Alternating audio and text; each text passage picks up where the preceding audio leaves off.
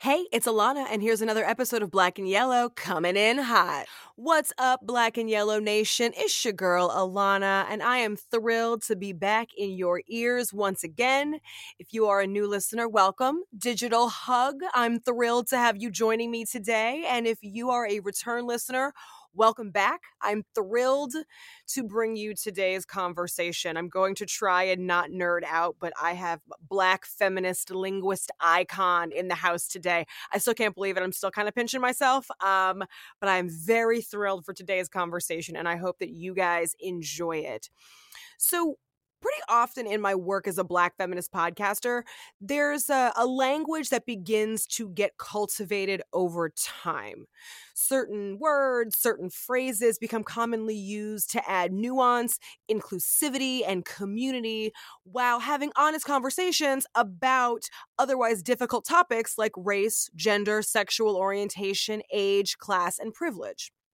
Some words and some phrases you can't imagine having these nuanced conversations without them. It's hard to imagine a conversation about feminism, race, sexual orientation, and class without using the word intersectional. But thanks to Kimberly Crenshaw, we have a word that allows us to take the multiple ways we identify ourselves and talk about how the intersection of all of these identities affects the way that we confront our lives and how our lives confront us. I truly cannot imagine a conversation about any of these topics. I can't imagine listening to a podcast, a media story, reading an article about race and class and gender, and not seeing the word or hearing the word intersectional being utilized. Those conversations, if that word was not present, those conversations would feel like they lacked nuance or lacked a type of cultural understanding. Those conversations would read or hear pretty whitewashed, and they would feel pretty incomplete. Likewise, I couldn't imagine having a conversation about or reading about a sexual harassment or sexual abuse and not coming across the phrase "Me Too" that Tarana Burke so famously coined and eventually sparked a cultural movement around. That phrase is so deeply woven into the cultural glossary because of the way that it has transformed the way that we talk about sexual abuse and sexual harassment in all of its many forms. The phrase has maintained a wonderful amount of traction. Real talk, it is still going strong and still toppling abusers from their pedestals. Evil, delicious grin, I have to say. And so along those lines, there is another word of this kind, a word of this ilk, that is commonly used when talking about Black women and their treatment in digital spaces. And that word is misogynoir. Now, if you're a Black woman on the internet, you have almost certainly come across that term, since it has a direct impact on how media portrayals of Black women impact our daily lives. Simply put, misogynoir is misogyny directed towards Black women where race and gender both play roles in bias. So think of it as where racism and sexism meet, right? It's an understanding of anti-Black misogyny. And it was coined by Dr. Moya Bailey in 2010. So when Dr. Bailey first coined the term misogynoir, she defined it as the ways anti-Black and misogynistic representation shape broader ideas about Black women, particularly in visual culture and digital spaces. So in feminist spaces, both Black and otherwise, that I frequent, that I like to hang out in, the phrase is used quite often, very lovingly. I could not imagine conversations in these forums occurring without seeing the word misogynoir come up, I would say, every paragraph or two or so. It's pretty commonly used when talking about essentially the Black female experience online. And so, because Dr. Bailey coined the term in 2010, within a few years, it achieved the highest level of digital awesomeness. it went viral. It's got its own hashtag and its own Wikipedia page.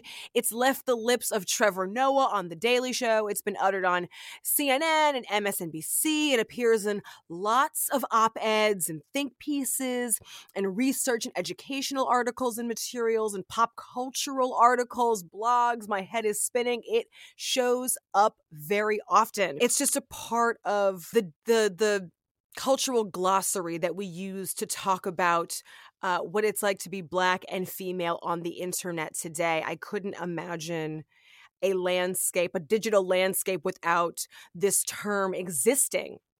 And so today I am thrilled to have Dr. Moya Bailey on the show.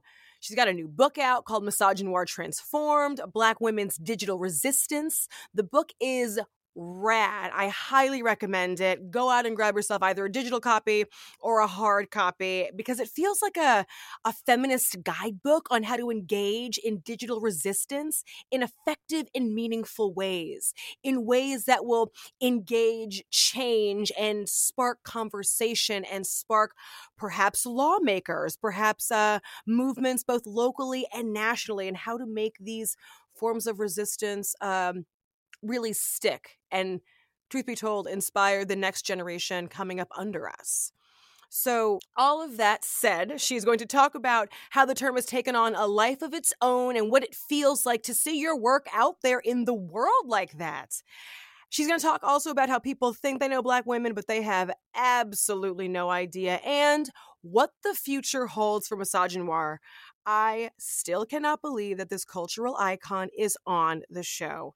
I cannot wait for you to hear this conversation. But first, you know what time it is. We got to put our money where our mouth is. So if you are new to the show, this is my small business segment. I want to help you, dear listener, diversify your dollars.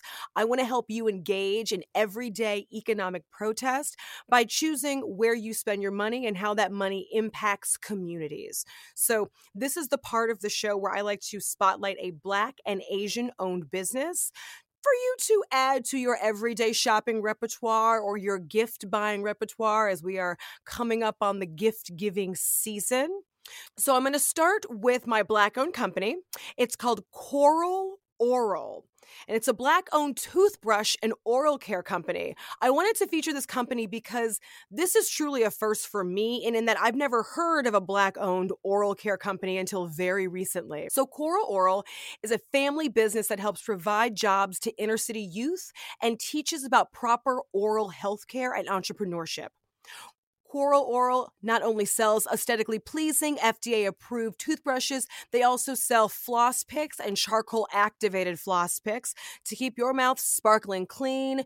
You know the holidays are right around the corner, and heaven forbid you take a little bit of Thanksgiving dinner home in your teeth. That's not a cute look. Keep your smile bright this holiday season and all year round with Coral Oral. And so for my Asian-owned business, my organizational bone is really getting stoked by this one. This company is called Cadence. On the socials, they are at Keep Your Cadence, Cadence. This company is equal parts awe-inducing and completely effective, and so I am here for all of it. Cadence makes reusable travel capsules that you can fill with your must-have travel or self-care essentials. From creams and serums and moisturizers and toothpaste to jewelry and supplements and teeny tiny hair accessories and more, Cadence capsules allow you to travel with a peace of mind knowing that all of your necessities are neatly contained and not adding plastic into the world. These capsules are leak-proof, watertight, airtight, BPA-free, and TSA compliant. And each capsule holds approximately 1 to 2 weeks worth of skincare staples, or 2+ weeks worth of serum, or 2 to 3 days worth of hair care, or about 17 tablets, about the size of Advil, if you will. The capsules also have magnets in them, and so not only are they really effectively designed, but they also stick together in this super cute honeycomb shape that makes them really easy to spot in a carry-on or in a backpack. They come in a bunch of different colors, and you can label them yourself for a little bit extra. So definitely look into Cadence and travel in style while not hurting the environment. Staying organized while traveling does not have to be bad for the environment, and you can absolutely do your part. Visit keepyourcadence.com. I'm going to drop links to both of these companies in show notes, but without further ado, we got to get to today's conversation. I cannot wait to bring it to you guys. Dr. Moya Bailey is an associate professor in the School of Communication at Northwestern University. Her work focuses on marginalized groups' use of digital media to promote social justice, and she's interested in how race, gender, and sexuality are represented in media and medicine. She is the digital alchemist for the Octavia E. Butler Legacy Network and the board president of Allied Media Projects, a Detroit-based movement media organization that supports an ever-growing network of activists and organizers. She is the co-author of #Activism, Networks of Race and Gender Justice, and is the author of Misogynoir Transformed, Black Women's Digital Resistance. Dr. Moya Bailey, welcome to the Black and Yellow podcast. Thank you so much for having me. It's really a pleasure to be here. I am going to remain as professional and non-fangirly as possible, but I have to confess, this episode's a really big deal. This conversation to me is a really big deal because I'm essentially sitting in the presence of a Black feminist linguist icon. You coined a term that would go on to transform the way that we talked about, thought about, and fought against the treatment of Black women in media. And I feel like your work is really similar to the work of a Kimberly Crenshaw, who gave us the word intersectional, or a Tarana Burke. Like, I feel like your work has forever changed the way that we talk about gender and digital activism and culture and feminism and critical race. And I feel like your work has really helped to transform the digital landscape for Black women everywhere, to which we all say one big thank you. So I just had to tell you that up front. I feel like this is a big moment, and I'm thrilled to be talking with you. That was all a very meandering way of getting to my first question, which is, can you tell my audience a little bit more about you and the work that you do? Oh my goodness. Well, first of all, thank you for that lovely introduction. It is hard to think of myself in league with the people that you named, but I'm taking that in. I'm accepting it. I'm gonna receive that. I would say that, yeah, I've been super interested in how Black women are treated in media for a long time. And this stems from experiences that go back to my K through 12 upbringing in a very white suburban town of Fayetteville, Arkansas, and just what people assumed about me because I was a Black girl. Mm-hmm. And how that then affected how they treated me in a bunch of different contexts. And what was interesting is it felt like media representation superseded my actual presence. So the ideas that people had about Black women and Black girls that they had gotten from television mattered more than me actually being present mm-hmm. and around them.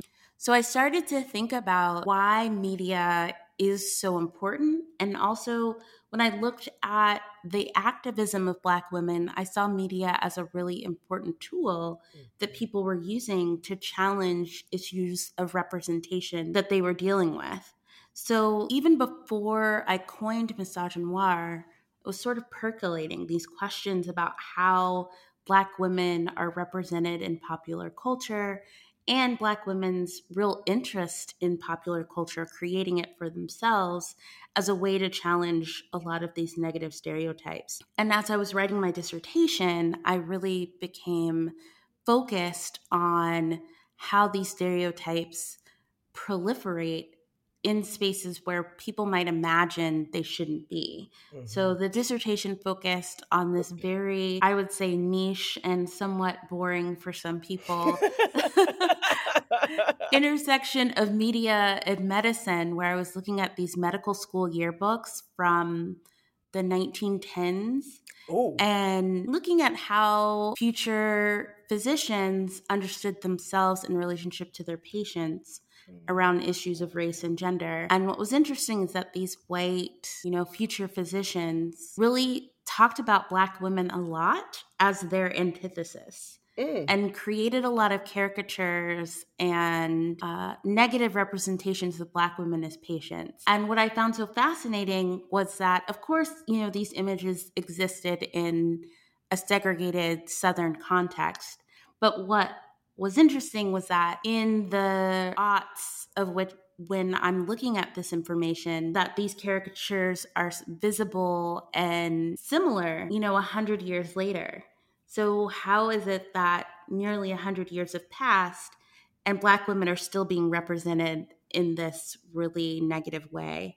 So that was really the impetus for thinking about misogynoir and really the starting point for a lot of my research. For those of my listeners who are not familiar with the term misogynoir, or maybe have heard it and aren't quite sure how to place it, can you please define what it is and then talk to us about what it's like to see your work in the world going viral, having lots of personal and cultural resonance, and really forever altering the cultural conversations that we have? Yeah, so I defined misogynoir as the very specific intersection of racist and sexist representations that specifically target Black women.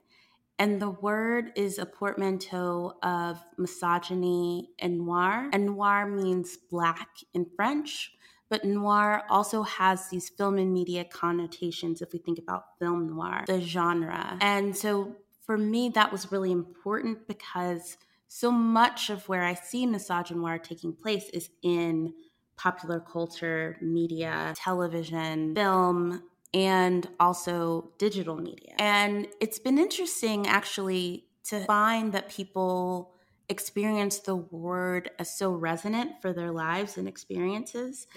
I just learned this morning actually that misogynoir was on the latest episode of Queens, starring Eve and Brandy. The ABC show. Absolutely. Yes! Yeah. Oh my God! That's awesome! Yeah. And so in that sense, it's really amazing that people find the word helpful and useful, but then it's also really frustrating and disappointing that the word has to be used so much. So I am just really at this moment where I'm glad it's useful, but my hope is that one day the word will be useless and that we'll get to a point where misogynoir no longer exists. I was not expecting for that turn. Okay, we'll get to that. I definitely have a question about where you would like to see misogynoir go. We'll definitely go there. But first, you have a new book out. It's called Misogynoir Transformed: Black Women's Digital Resistance. Congratulations. Thank you so much. What made you want to write this book? And were there any specific intentions you set out to fulfill? Yes. So the unsexy answer is that as an academic in my field, we have to write books. That's part of the process of getting tenure. And, this is a bit of a departure from the dissertation in that my dissertation was very much focused on misogynoir in a medical context and also in this super specific historical context that I don't know that people would be that interested in. But when misogynoir started to move as a term in popular spaces, it became clear that I wanted to talk about it more and also intervene in a conversation that was just listing examples of how misogynoir shows up. So that was why it was really important to me for the book to be Misogynoir Transformed, because it wasn't just going to be stories of the very negative way that Black women have been portrayed, but also really tap into the ways that people were actively challenging those representations through the digital media that they created for themselves. And so that became a real impetus for writing the book and getting the book out there. Fantastic. I have to say, misogynoir, the term has been around ever since myself and many of my feminist friends have been doing this work. So I think I'm still a little bit stuck on your previous answer of like, one day I hope that misogynoir is no longer around, because I'm just thinking, wait, what would my Black feminism be without this term and without this idea that I think many women, Black women specifically, but I think just women in general, when they need to figure out why they are receiving treatment but can't exactly figure out why, because it's not coming from them, but it's coming from this bigger source. It's coming from TV, it's coming from social media. I don't know, I can't imagine a world without the word. But anywho, I totally can't. But I want to talk specifically about Black womanhood, because you talk about it very specifically pretty early on in the book. And you assert that there's a lot of assumptions about who or what Black women are, but a lot of them are incorrect because they are just that, assumptions. Talk to me about why you made this choice. Why was it important that you clearly define Black womanhood for your readers early on as it pertains to this book? Thank you for that question. For me, a big part of trying to understand how misogynoir operates includes thinking about all of the people who experience it and all of the people who are interested in its transformation. And something that I found in my research and just in my own experiences, that a lot of people who experience misogynoir don't identify as Black women. So one thing that happens is that there are agender, asexual, non-binary folks, otherwise gender variant people who are read as Black women and then still experience misogynoir. And sometimes their experience of misogynoir is connected to this misgendering of them. And that became a really important site for my own understanding. And also to think about the very specific way that misogynoir impacts trans women, who are often sometimes taken out of people's understanding of who Black women are. So there are a lot of assumptions about Black women. And most often when people hear that term, I think people default to an understanding of Black women as cis and straight. And it was really important to me to look at where I saw this transformation and this energy for challenging misogynoir. And a lot of that came from queer and trans communities who already were on the margins of Black womanhood, already feeling some of the burn in terms of how misogynoir definitely goes to the jugular, I think, for communities that are multiply marginalized. And so those communities have a real stake in changing the way that Black women are represented, received, perceived, etc. So I saw the hashtags created, the web shows created, and some of the Tumblrs curated as really important sites of misogynoir's transformation. And the people leading that were not the cis heterosexual women who one might assume. I couldn't agree with you more. And actually, that's a great segue into my next question, which is, why was it important to talk about transforming misogynoir through trans advocacy? It's a really great chapter in the book. It's my favorite. To me, I think it gets to the heart of what you're saying. So I wanted to know more about your headspace going into that. Yeah. I mean, one of the beautiful things about this book and the way I think about it is, and others have described it this way as well, it's kind of a love letter to this moment in social media where I think more was possible. And there were connections that people were forming online. There was a lot of possibility that has shifted in this current moment we're in. But at that time, I was able to become internet Twitter friends with Janet Mock. And that Love. Yeah, that was possible because it was very early in her rise. You know, this is before Pose. This is also before Redefining Realness. So I was getting to know her in an era where her focus was very different and was also starting to do publicity for Redefining Realness. And her activism looked different in terms of what she was focused on and what inspired her. So I was really taken by the hashtag Girls Like Us and the community I saw it inspire and the network of people who were able to utilize it. And Girls Like Us became this real clarion call for trans women around the world to connect with one another. And that became such a model for me of how misogynoir can be transformed, even when that's not the language that's being used, because the solidarity created online also filtered and seeped into people's real world interactions. And so that chapter talks a lot about how trans advocacy was facilitated by these transformational uses of these digital tools that we take for granted. So really transforming the way people use Twitter, use YouTube, to see them as platforms for actual social justice activism.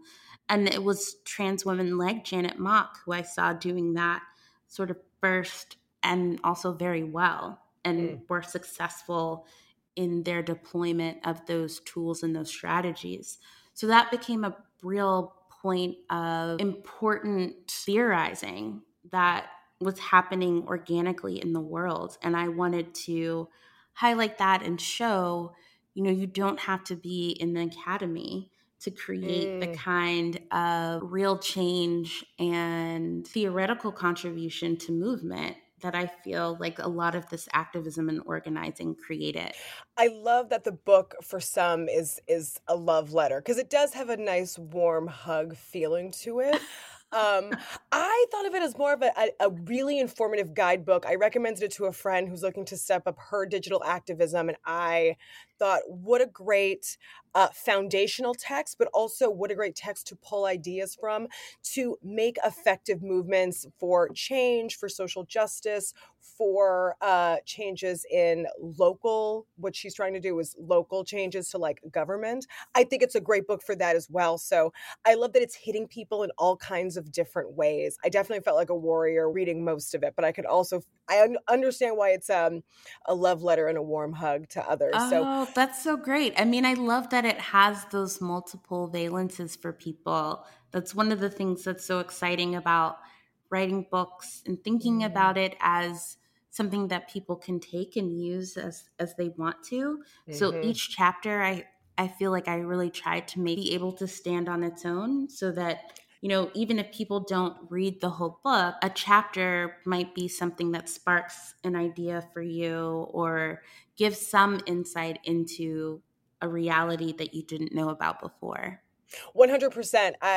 With your book, I did something I almost never do is I downloaded it to my phone. So I was able to access it in different places as I was traveling, but also to just go back to certain pages and go, okay, what was she talking about with regards to realness in the trans community? Or what was she talking about here? Like, I think it's a book that people are going to continue to come back to more and more, because I think that it's one of the few books that exist in the world that really help to not only galvanize Black women's participation in digital activism, but also really helps to serve as a nice, informative guide if someone wants to get into that space and is maybe a little bit timid or doesn't quite know which way to go. So thank you for that. Kudos to you. I just had to tell you that. Oh, thank you so much. Definitely.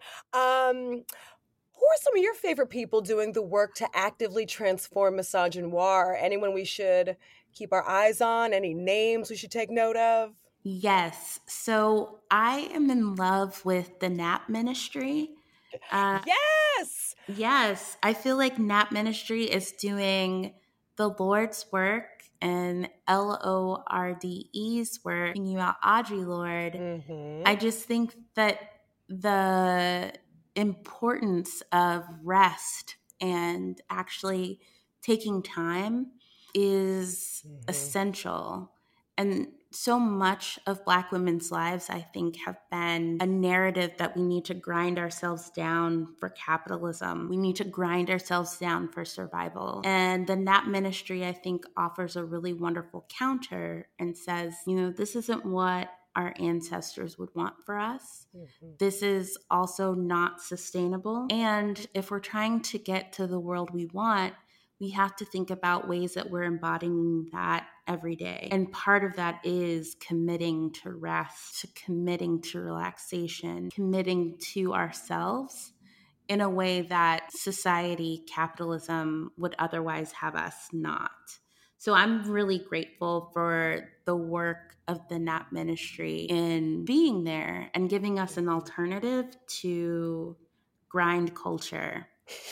100%. I'll also link to the NAP ministry in show notes. I 100% support their ethos. They had I want to say an installation in New York right before the pandemic ended that a bunch of my friends went to and said it was super inspiring. And sadly, I don't know why it took the entire world coming to a grinding halt for, at least for me, to discover them and to have their ethos really make sense and land for me. I would say that's a shame on me and not on the NAP ministry. But to anyone who's listening and who's like, wait, what are they talking about? Taking naps, resting, I'm confused. I will link to them in show notes. Check out the NAP ministry. They do really, really amazing work in I really hate this term, the field of self-care. I think it's kind of an overused phrase, but they are doing the Lord's work, the Audre Lorde's work and the Lord's work. I 100% agree with you on that. So you touched on this a little bit earlier. You coined the term misogynoir. It's gone viral. It has its own hashtag. It's got a permanent place in our cultural lexicon. It's impacted the way that Black women exist with and interact online and in media. And I do have a bit of like a woo-woo question here. What's next for misogynoir? I mean, it's undergone an amazing transformation already. And where do you hope the term goes from here? I think you've already said it, and it's hurting my heart, but I'm turning it over to you. Well, I think about misogynoir as something that is in a long history of words and terms that expand what Black women have already been talking about. So part of the narrative of misogynoir, I think, is just sort of encapsulating something that Black women have been talking about for a long time.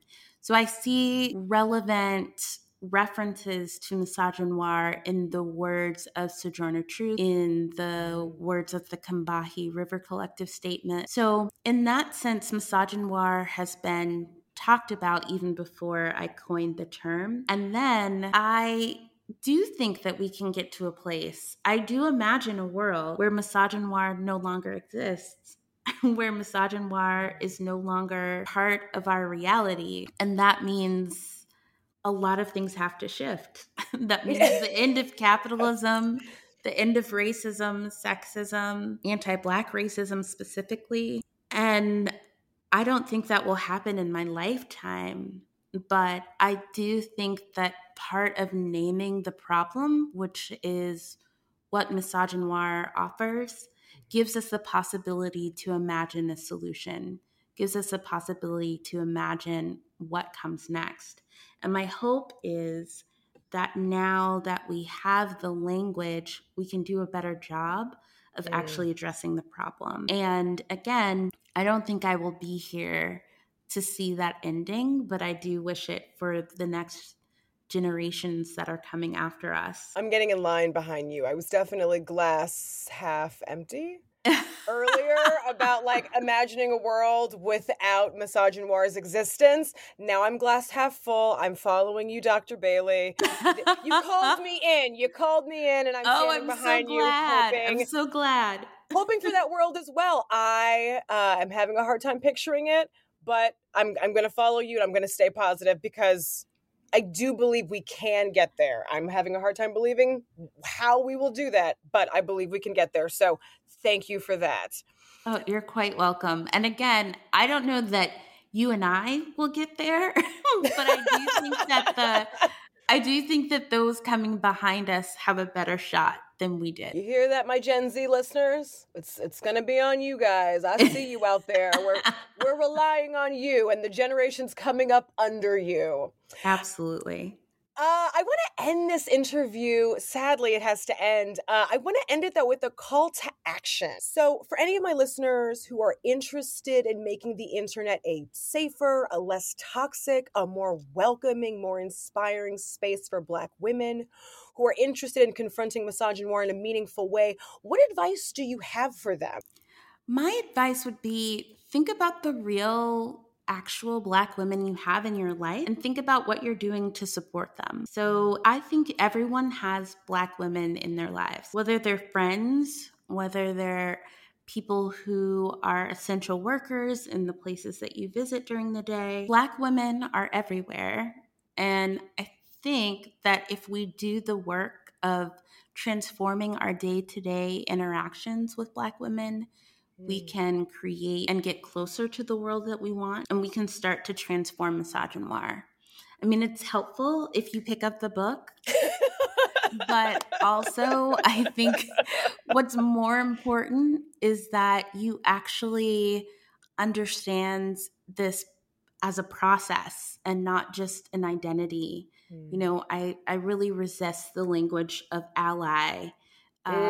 More for the language of accomplice because that implies some action. And I want to see people really doing the work of being an accomplice to Black women, doing the work of showing up for all of us, no matter what role or position we play in the world. Thank you for that. It's funny. I had Christine Platt, aka the Afro Minimalist, on last week, and she said something very similar about minimalism.